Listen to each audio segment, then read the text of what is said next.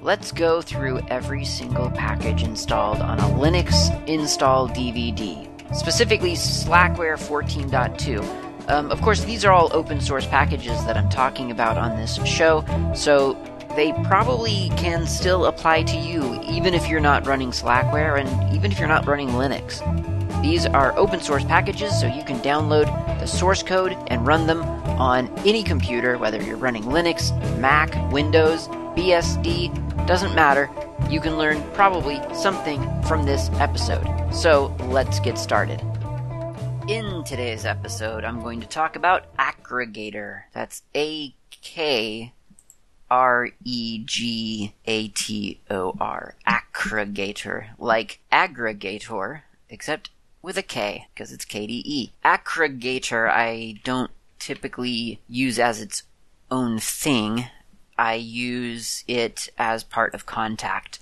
But the nice thing about Contact, Kontact, is that you can use it as Contact, or you can launch each individual application that Contact contains as its own window, as its own service. And you can also interact with it through Console, which we talked about in the previous episode with Console Calendar. So lots of flexibility here, which I'm really, really liking. And to be honest, you kind of got to get used to that with KDE. That is one of the, a lot of people, if you look at GNOME and you look at KDE, the classic, I guess, difference between the two would be, well, GNOME is simple and KDE is complex. And those are just two somewhat arbitrary terms. You might hear people also say GNOME is, I don't know, maybe they would call it minimal or something. And other people might say that KDE is bloated or something like that. So it just kind of depends on your perspective. For me, though, KDE has always been about options, about configurability, about customization. And that never concerns me. That doesn't bother me at all, personally. Because I look at that and I think to myself, that gives me the tools that I need to design my own experience. The potential problem there is that some people don't want to design their own experience, and I understand that. So I do not say, I wouldn't say that KDE is necessarily for everyone. I would, I think, kind of say that probably if KDE was all that we had, I think that would be okay, because it's so flexible that you could then design different experiences for different users. And earlier in KDE's life, there were attempts to make that clear to people. And I really liked the idea. It never quite took off. I don't feel like it ever got quite as fleshed out and developed as it could have. But I remember back in 4. Let's call it 8, maybe 4.6, something like that. There was a screen where you could choose the interface style, and I don't know, maybe this still exists and I just haven't noticed it lately. I haven't gone looking for it. In fact, I guess I could go look for it right now, although I shouldn't because this isn't part of this discussion. But there was a time where you could choose the kind of display that you wanted to interact with. And one of the choices, for instance, was a kind of 3-button interface. It was just like your desktop and no menus. It was just big buttons for applications. And the idea was that you would open at that time, your netbook, which is what they called the EEPC and related really, really small laptops. And you would open that, and because it was such a small device, you could treat it more almost like, at least the interface, more like a mobile instead of a desktop. And so they had that available as part of KDE. You could switch over to the, whatever they called it, the simple desktop interface or something like that. And like I say, maybe they still have that, I don't know. But in other words, what I'm saying is that if you give me lots of options, I'm happy, because I understand that I can ignore 50 of them and use the 5 that I prefer or that I like, that I actually use. And I'm fine if there are 50 things that I'm not using over there in the corner, because they don't get in the way. Anyway, Aggregator is an application. You can access it through Contact, or you can just launch it on its own. And it is a feed reader. That is all it does. It pulls RSS feeds from the internet and delivers the content into an email-like interface, for lack of a better example or a better simile. So the RSS feeds are, of course, the technology that kind of came to a head, I guess, during, the height of Web 2.0, or maybe the beginning of Web 2.0. I don't know. I'm trying to figure out how far back to go here now, because now I've mentioned Web 2.0. If you don't know what Web 2.0 is, well, there was the web, and then there was Web 2.0. And from what I recall, Web 2.0, the big thing that differentiated it from just the web, was that Web 2.0 was an interactive experience. Users, people who went to the internet formerly just to look up information, were now part of the building process. Users could make comments. They could vote on things. They could go and submit stories to websites like Slashdot and what's that other one that's no longer around? I forget what it's called. Duplicitous or Scruptacular or something like that. But the idea was that the users were going to sort of generate their own content for the internet.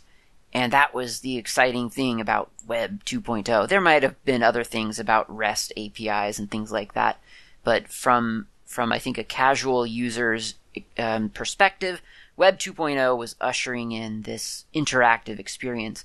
And not that RSS is interactive, but one of the things that sort of happened around the same time is that blogs became very popular. You had normal people who didn't know how to design a website. They were writing blogs. They were becoming sort of journalists on the internet. They were self-publishing on this platform that no one had really thought of as something that casual users really were meant to use in a serious way beyond weird GeoCities websites. So they were starting to make things with like WordPress and Drupal and other Joomla and other platforms like that, software like that. And as part of that structure, someone came up with this idea of RSS.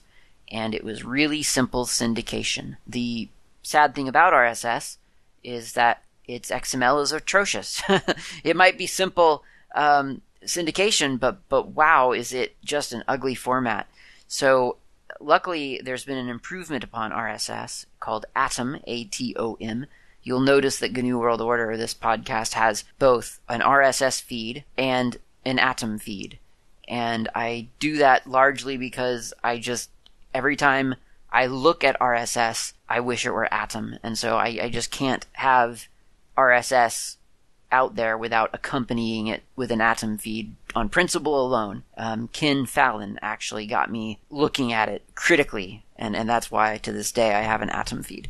So Aggregator doesn't care what you tell it to read. It understands both, and the setup is pretty simple. You go to File. No, you don't. You, where do you go to? You go to Feed. There you go. Feed, it's a menu. You go to Feed, and you go to Add Feed. I don't add feeds all that often. I've got my feed set up, and it's kind of set to go now. So anyway, you go to Feed, Add Feed, and it's all it needs is a URL. And so you can give it a URL of a RSS or an Atom feed, such as, let's do, I don't know, let me think. Here's one. opensource.com/feed happens to be that website's RSS feed. Now, is that the only format for a URL containing a RSS feed? No, of course not.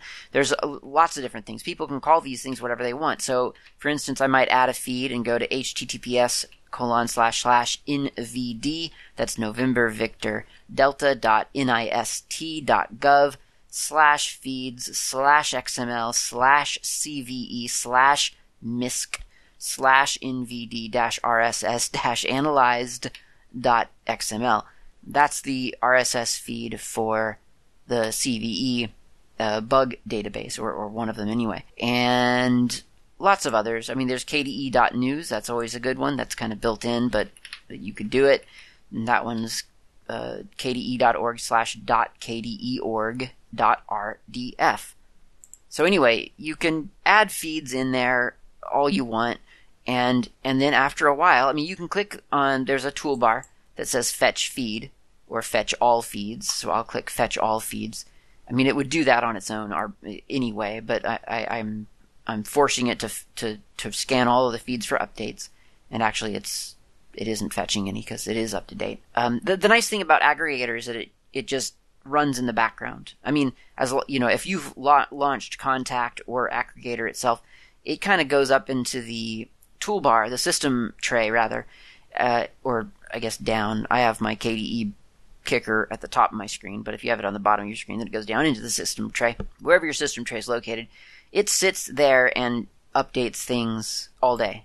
You know, you'll get new stories throughout the day as things are posted. So it's quite nice. And then you can read the story in Aggregator. So, I mean, you don't necessarily get to if the RSS feed doesn't contain the story. Some things don't. They just show you the first paragraph, and then they have a link to read more of that story, and you click on that.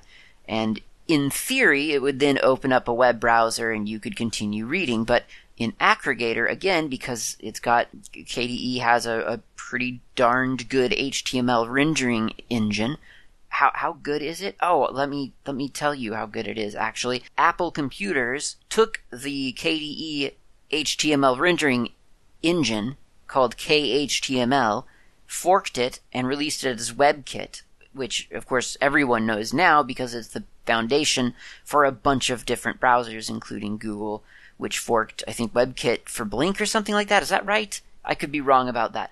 But the thing is that it's all over the place. It's hugely influential. So KHTML exists, and it is just a component of the KDE framework, and so it can be integrated into really any K application, and indeed it is. So you click on read more, and I mean, you know, technically, I guess we could say, yes, it is opening a web browser because, I mean, if it's a KDE, or if it's an HTML rendering engine, I guess it kind of qualifies as a web browser. But it does it in a tab, and so you can just read the whole story just right there in that little mini browser. So really, really convenient. It's really nice to have an RSS feed reader. I think it's just such a nice feature because that saves me from going sort of onto the internet in a way. I mean, it doesn't. I'm obviously going onto the internet because I am pulling data from the internet. But in other words, I don't have to consciously open a web browser, navigate to a site, endure its front page, look at its pop-up well, I wouldn't look at that anyway. I have a web, an ad blocker and stuff. But you know what I mean? You don't have to go to the thing. And whether that's a feature for you because you're lazy and you just don't want to have to go and open an internet browser, which is kind of me. But also, I mean, the internet can be very distracting as well. So you go to one site to check to see if there's any new stories, and then you end up looking at cat pictures or something. You know, it's very easy to get distracted sometimes if you're that sort of person. So that's kind of a feature for some people as well. For me, it's a matter of not only being too lazy to do all the clicks required to open up an internet browser and then go to each and every page. It is a sheer number thing though as well. I don't follow a lot of sites, but I do follow stuff on enough sites to make it inconvenient to physically go check all the time to see what kind of new content they have. I would rather have the content delivered to one place, Aggregator, and that way I could look through the headlines really quick, see if there's anything I'm interested in, read whatever I am interested in, and ignore the rest, mark the rest as read. And that is, of course, the thing that you can do. If you've got a bunch of articles that you haven't bothered reading, which actually I do right here. There's a Planet KDE PIM, and it's still active. It's just, it is not something that I look at all the time. There's actually a lot of good stuff in there. Oh wow, notes on packaging Krita with Gmike. Yeah, actually this is really good. I was gonna do as an example, I could mark the feed as red, meaning everything in this feed would just show up in as red, but I don't actually want to do that because that's really good. How about CVE? I'm not going to look at, I mean, I will look at that, but I don't need to look at the ones from like 2021 probably. So I'm going to mark that feed as red, and all of the articles now in the CVE report shows up as processed. So, and a lot of the CVE reports are kind of repetitious anyway. I mean, they're not, but I generally scan for the software that it is affecting. And so, for instance, Unitrends backup, well, that doesn't apply to me. So I am happy to select all of those and mark all of those as red, because I just don't need to, I don't need to find out what is up in that particular software. It wouldn't hurt me to find out, but I mean, that's just not something that's important. So, yeah, there's a lot of flexibility here. It's essentially, like I say, it's a lot like an email application. It's just instead of for email, it's for articles from the internet. And I think it's just the greatest thing, really. I don't know what I would do without a good feed reader. I know a lot of people had online feed readers, which I guess for me in a weird way defeats the purpose. It's not that I don't like the internet. It's not like that I don't like an internet browser. It's just, to be honest, not something I necessarily need to interact with all the time. And so I like those little adjunct applications that kind of keep me out of the browser for a while. I like that. So, and as I say, the beautiful thing about it is that once you open it up, it pops up into the system tray, and there it sits, and it gets updates throughout the day, so you can check in, you know, at the start of your day and at the end of your day, or during your lunch break or whatever, and get all the content that you want. Highly, highly recommended. The great thing about Aggregator too is that you're kind of archiving, depending on the feed, but you might be archiving a bunch of interesting content. And I have actually bailed a couple of people out before who, you know, for whatever reason, their feed got corrupted or destroyed or something. And I have been able to, I mean, it's a bit of a hack and it's not beautiful, but you can extract the feed from Aggregator and rebuild it from there. So it's kind of a nice, it's just part of, I guess, the distributed backup that the internet and consuming content from the internet ends up kind of enabling. So that's Aggregator. I don't know that I have a whole lot more to say about it. Let me see if there's anything super cool in the package itself that I'm not thinking of. No, there's not. There's Aggregator Storage Exporter, but it's not well documented, and I can't really do a whole lot with a not well documented command. I mean, it's so not well documented that if you type in --help, it returns quote --help. So I'm not really entirely sure what it. I mean, if you just type it in with nothing, you're kind of prompted. It says Aggregator storage exporter bracket --base64 close bracket URL. So obviously, I guess it's gonna, you know, if I do like base64 example.com, then I get in quotes, I get something in base64. I imagine it's probably example.com. So I assume it's doing something useful, probably for Aggregator. Maybe that's how it is naming the sort of storage component, or the storage objects for a feed. Maybe, I'm not sure. I don't know why users would need access to it, but that is a command that gets installed. But other than that, the other binary installed with the package is Aggregator itself. Okay, it's time for coffee, and then we're going to come back and take some listener feedback.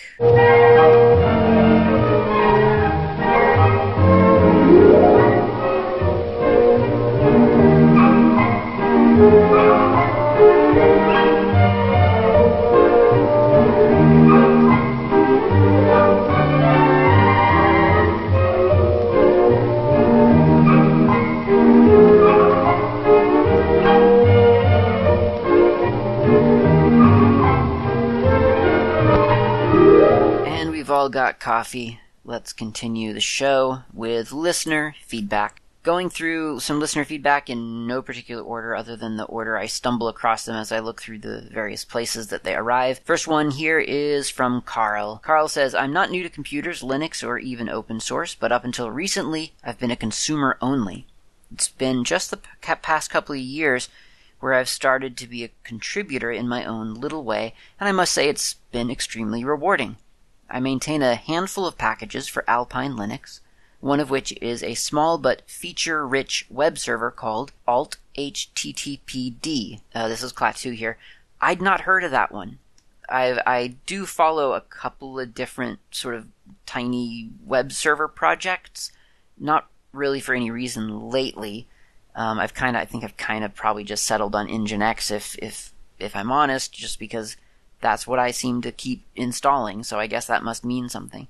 But that's a cool one to know about. I'll have to check that one out. Okay, back to Carl. He says, I had an issue with the last modified header, returning the string UTC instead of GMT, which caused errors with some clients like wget and APK, the Alpine Package Manager. I had a trivial patch accepted within Alpine and reported the issue upstream, but didn't get a response. Over the course of the last week, there was new activity at the alt-httpd repository by a developer named Stephen Beal, who was adding TLS support to alt-httpd, and in the process got back to me about my GMT patch and accepted it, which was really cool. Anyway, I checked out Stephen's website and thought of you because of his section on tabletop gaming, which I thought you might find of interest, and also his code repos, which enable some tools for generating card games and things. I hope you have a great 2022. So, this is really, obviously, maybe very cool. I think it's obvious, but, yeah, it's really neat. So, alt-httpd is hosted, at least, on sqlite.org. So, I don't know what that means in terms of sort of where it comes from and who wrote it. I almost suspect that maybe it is associated with Fossil, SQLite, that whole... I mean, I guess it is associated by the fact that it exists on sqlite.org. But I kind of wonder if it's mixed up with, for instance, Fossil. I didn't do a whole lot of...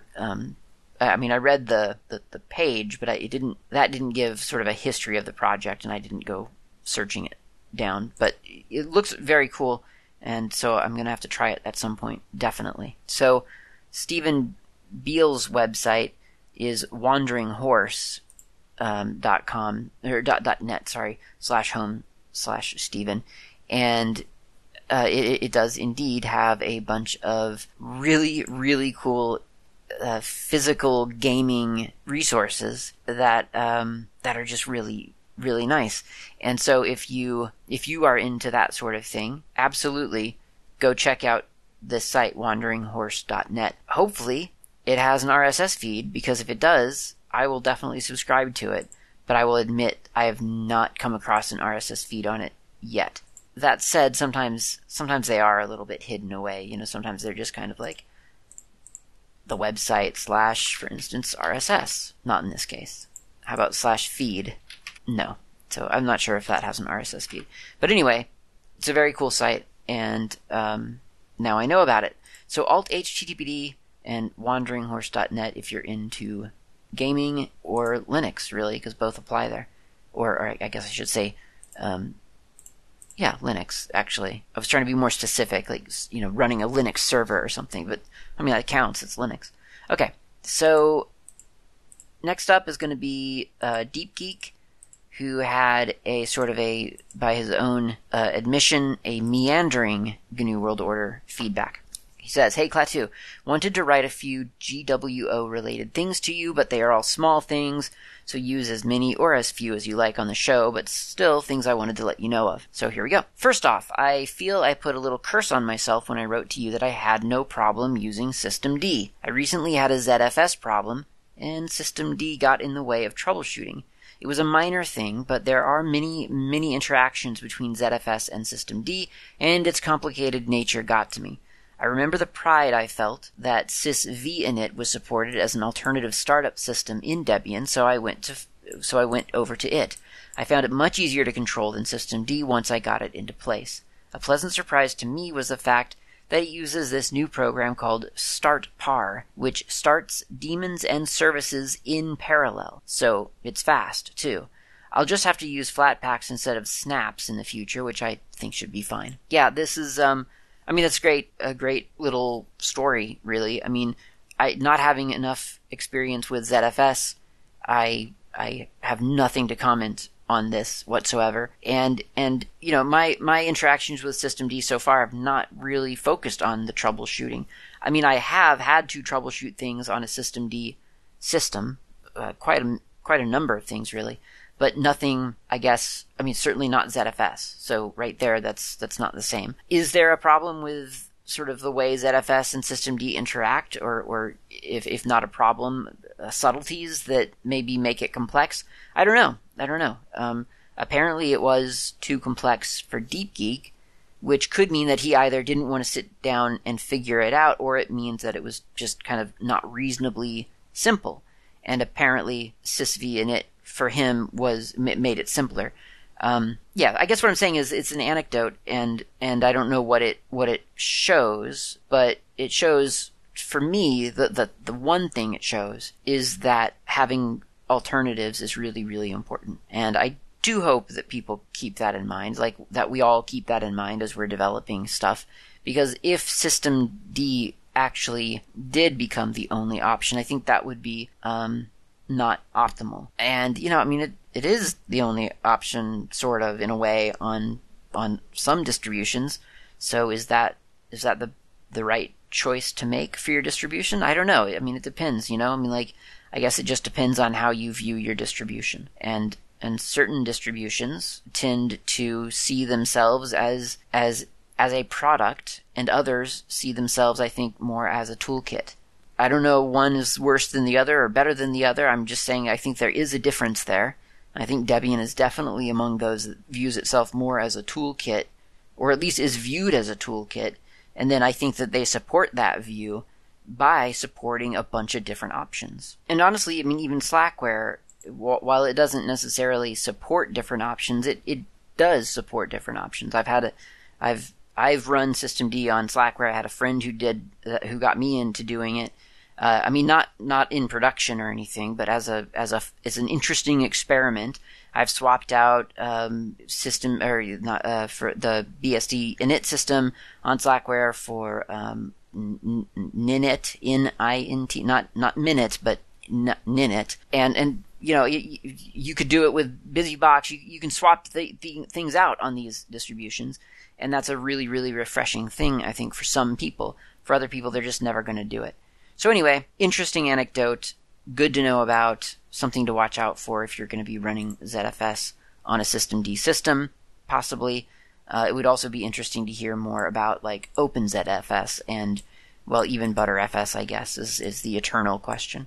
Anyway, DeepGeek continues. Would love a full episode on package source. I actually went into your archive and pulled out your old one, which was a part of an episode thing, and I wanted more depth. So if I have a vote, I say yes, please, to the idea of a package source episode.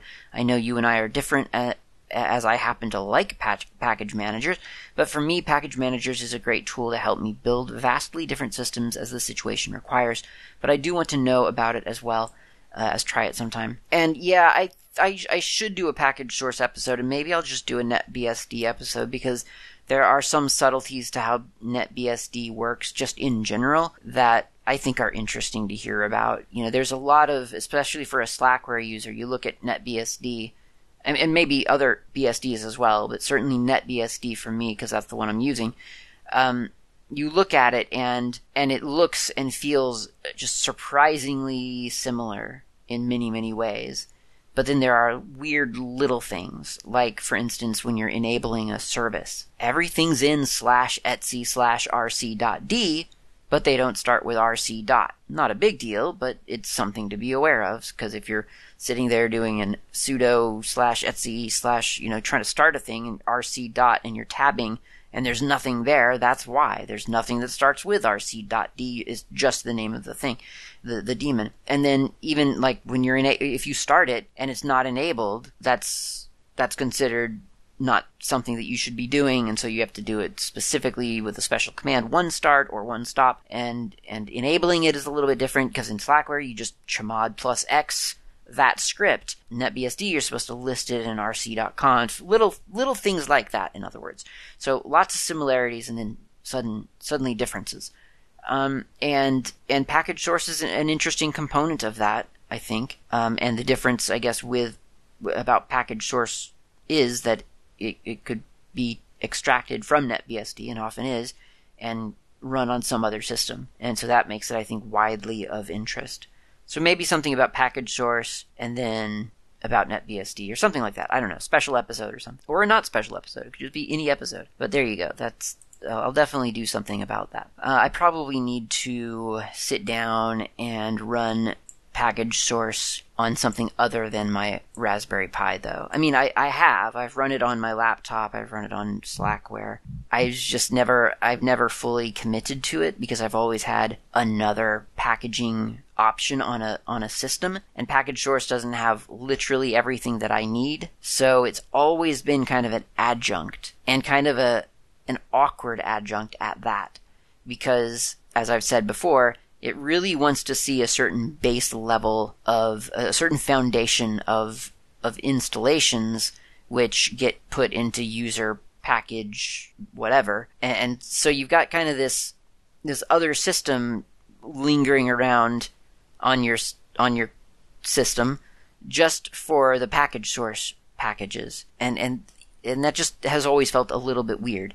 And believe me, dear listener, I understand that this is coming from someone who says, I'm really enjoying Flatpaks, I don't care about the duplication. So, yes, I understand the hypocrisy there. But I'm not saying it makes sense, I'm simply saying it's always it's just been a weird thing, and I can't quite fully commit. And the reason I can't quite fully commit is because it doesn't have all of the packages that I want. So, on Slackware doesn't have all the packages I want either, and neither does Slack builds, but I have sort of a system down to how to get everything that I do want on Slackware, and that's an amalgamation of Slack builds, of Flatpaks, of custom scripts, and so on. So I put it all together, I document it on slackermedia.info, and there you go. Adding package source into the mix is kind of weird, because it basically has a bunch of overlap with Slack builds, less what it doesn't have, and so it's kind of like, well, why am I doing that? So I've run it on other systems, but yeah, it does seem like it's never the package manager with the stuff that nothing else has, and it always seems to be the package manager with the stuff that everything else has. And so why do you need it? You don't necessarily. So it is a little bit of an awkward place. But boy, is it nice when you do need it. For instance, on NetBSD. Okay, so lastly, DeepGeek says, I was surprised to hear you talking about Lilo in your kernel episode. My understanding was that it was no longer developed, and I find using Refind so easy. I like the way it scans to find things. It knows how to boot without a configuration file, but I do like the configuration file because I can tell it text mode, and it gives me what I think of as a Lilo-looking boot screen. I also like to add the Tiano Core shell, so if something really goes wrong, I can get a shell and maybe fix things easily. Well, I just use what Slackware gives me. So, Lilo, I think, is not being developed, but it's being patched or something like that for some reason.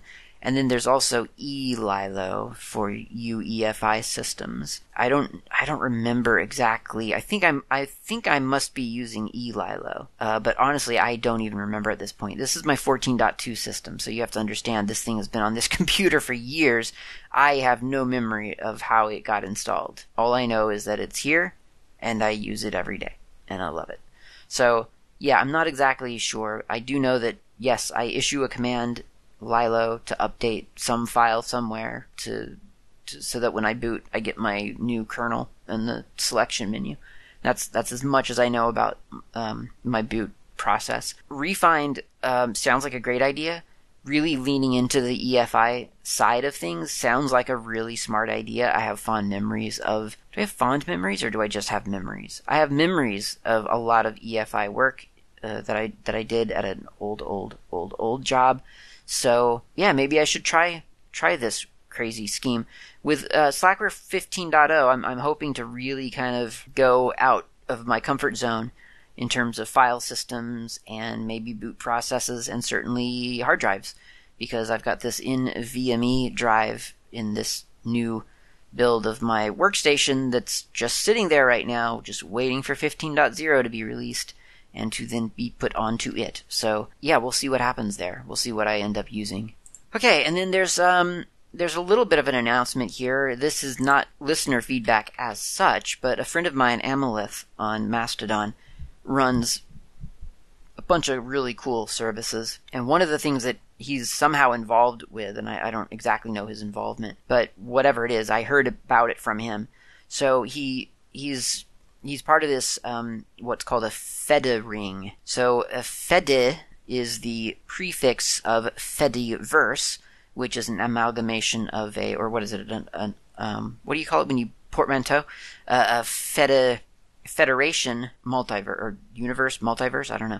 So Fediverse, federated universe, or multiverse, or whatever kind of verse. Which is a reference to Mastodon and to Identica and the idea that web applications should consist of a bunch of self-hosted entities that connect to each other to provide sort of additional functionality and context. And if you don't know what I'm talking about, jump on Mastodon and you'll start to kind of get an idea. I mean, if you look at it without thinking, it'll just look like another website with a bunch of stuff on it. But what's really happening there is that people like you and me are running Mastodon instances on their computers, and they connect. They don't do it manually, but their clients connect to other running instances of Mastodon.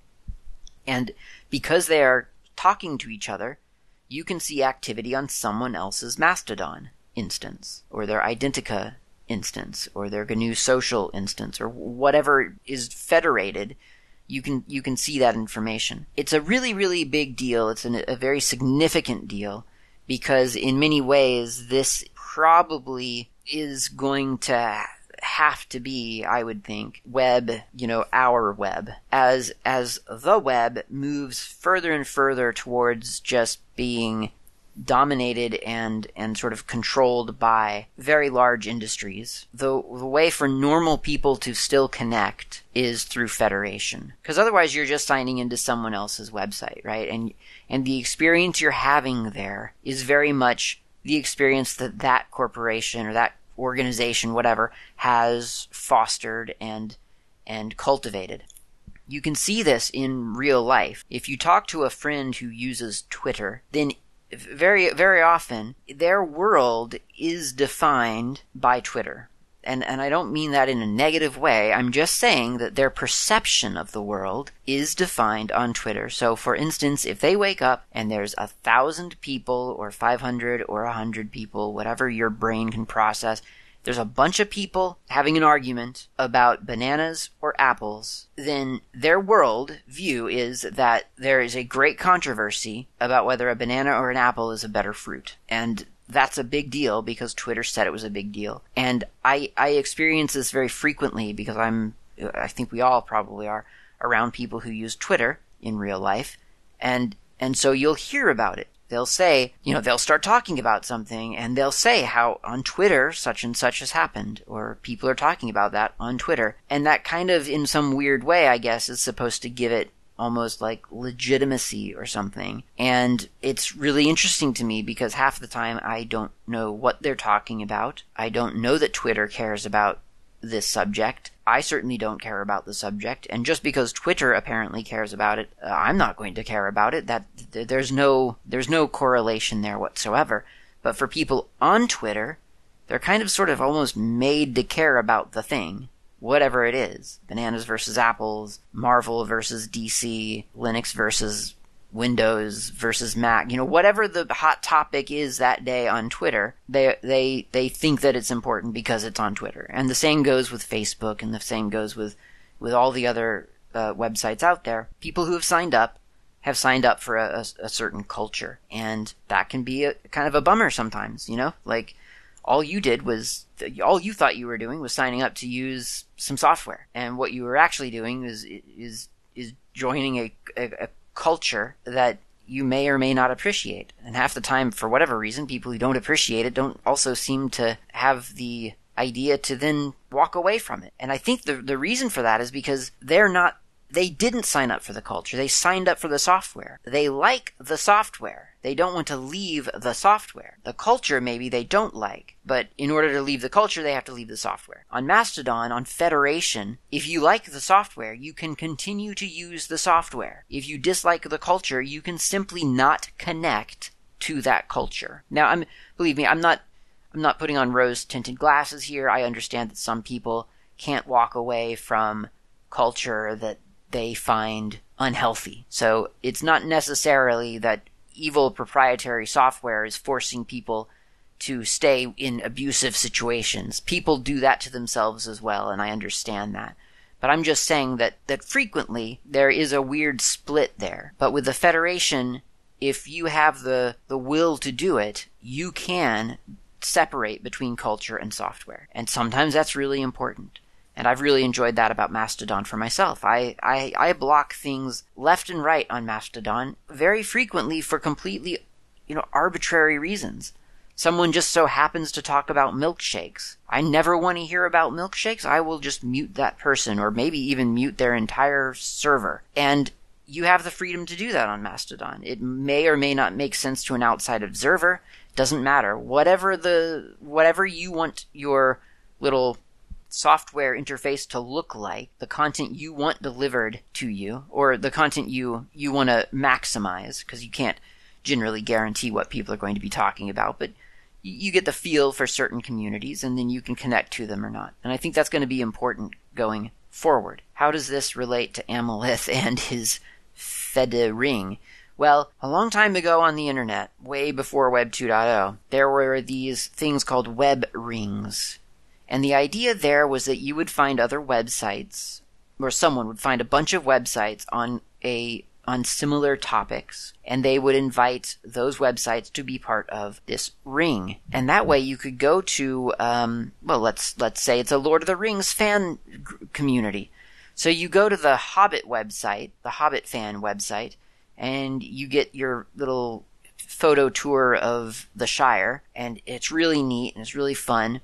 And you think, I just can't get enough Lord of the Rings content. I noticed that this is on the Lord of the Rings web ring. So I'm going to click and go to the next site in the ring. And it would go to whatever the other site in the web ring is signed up. And so you would go to a different site about this one might be all about the Black Riders and what they were and what they are now and what they have become later. And it's a great website too. That's great fun. And so then you can go to the next the next site in the web ring. And so you just keep going. And eventually you would circle back around to the Shire because it is a web ring. So it would eventually end. But that was a great way to sort of almost give websites kind of like a tag, as it were. Because you would know that there's some similar grouping to these websites. And you could trust more or less that within this web ring, as long as people were curating it properly, that if you click onto the next place, you'll go to the next, you'll go to some site with related content. And it was useful because that was literally before the days that Google did not exist. Web indexing hardly existed. So if you wanted a certain kind of content, that was one way to find the content, was just to find a web ring that you enjoy and then go around to all the different sites within that ring. Does it scale? Probably not. But the idea of that, I think, is a nice little, it builds small communities around web content, which I quite like. Now, a Fediverse web ring, a Federing, is basically just building a opt-in community with people on Mastodon, essentially, or in the Fediverse. So it could be Mastodon, it could be GNU Social, it could be whatever. So there's not necessarily a whole lot in common between the websites necessarily, in other words. However, I thought it was a cool idea. I think it's really neat to kind of bring back web rings. And so GNU World Order is now on the Fedora ring. So if you go to gnuworldorder.info, on the left-hand side, you'll find a link for the Fedora ring. You can click a left arrow or a right arrow to go to the next or the previous website in the Fedora ring. I cannot guarantee what you are going to find in this ring. There are going to be sites by different people from the Fediverse. So some of them are going to be highly tech-focused. Others are going to probably just be sort of interesting cultural artifacts. Who knows what you'll find? It's not necessarily, a Linux. Well, it's certainly not a Linux podcast ring. And it's not even necessarily a Linux ring, but it is a ring of websites that by people who exist on the Fediverse. So GNU World Order is now part of that Fedora ring, and I think it's really great that Amalith is contributing in whatever way he is contributing to that idea. I think it's really cool. And let's see, there is a email from Matthias, who had written in earlier about this idea of kind of a mainframe setup. And so this is kind of interesting. So he says, many thanks for discussing the topic. I had a test setup running. A notebook served as the mainframe, and a Raspberry Pi as the terminal. Both devices were in the same local area network. If I remembered correctly, they were connected to the same switch, but there is a chance that they were just patched using a patch cable and a LAN to USB dongle. The Pi had a user named Student, who was not asked for any password, but in etc/password I set a shell script as this user's shell. It basically worked like this. The Pi boots into a multi-user target. The student user and then press return. So the user is student and then you press return. The shell script emulates a login prompt. The user gives credentials for the mainframe, and then the credentials are fed to the SSH command. The actual student is to enter the scene at 4 to start a session by logging in. So that would be 4. You're not seeing the numbered list. So that's when the user gives credentials for the mainframe. So this is a fake prompt, in other words, that they're typing into. The student enters this scenario at the 4th step to start a session by logging in. The whole thing is meant to be a kind of mobile setup made up of a mainframe, 10 to 20 terminals, a switch, and some wires. I am pretty sure the Pi 400 would more than do the trick, but it lacks a display. CrowPi probably would do it too, but as you've pointed out, it's overkill. That's his email. It's such a cool project, and I would love to see something like that set up. I mean, really, wouldn't it be brilliant to have that set up in a big room with a bunch of, I can picture it in my head. You got the Cray, you got the VT100s, and it's perfect. It's perfect. I don't know what you would do with it. I don't know why it would exist, but it just sounds so cool. Of course, I have certain romantic ideas about that sort of, the mainframe setup and so on. I've never been around one. I've never interacted with one. I know people who have and who still are. I know someone who still uses a mainframe. Like, he's actually a mainframe programmer. DODD dummy is still he works on mainframes. Like, that's his job. It's crazy.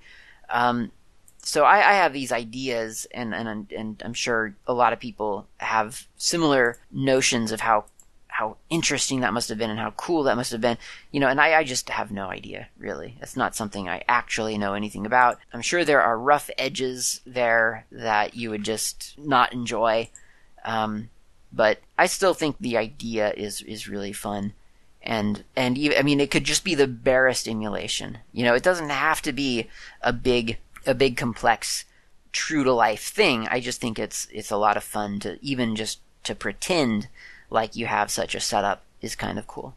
There is, of course, I might as well mention, openmainframeproject.org, which I keep an eye on. It's still way out of my reach, but it is quite interesting.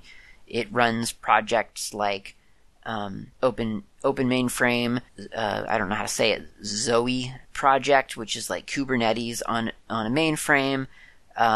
It's fascinating stuff. I would love to just get some experience with a mainframe. I think it'd be really, really interesting and fun. there are places you can log in and use a mainframe. So that is a thing that happens. There's a podcast called I Am a Mainframer over at Open Mainframe. So you could check that out if you want. Just openmainframeproject.org/news/podcast. It's a whole different world. Fascinating stuff. Anyway, that's all the listener feedback I have, I think. I mean, I've probably forgotten something, no doubt. My inbox got a little bit carried away this time around. But I think I hit most of them. I mean, not that that matters to the person I've missed. So thank you for listening. I'm sorry if I've missed your email or Mastodon message. Next time we are going to talk about Alchemia and Annalitza and Arc and maybe Articulate. We'll find out. I'll talk to you next time.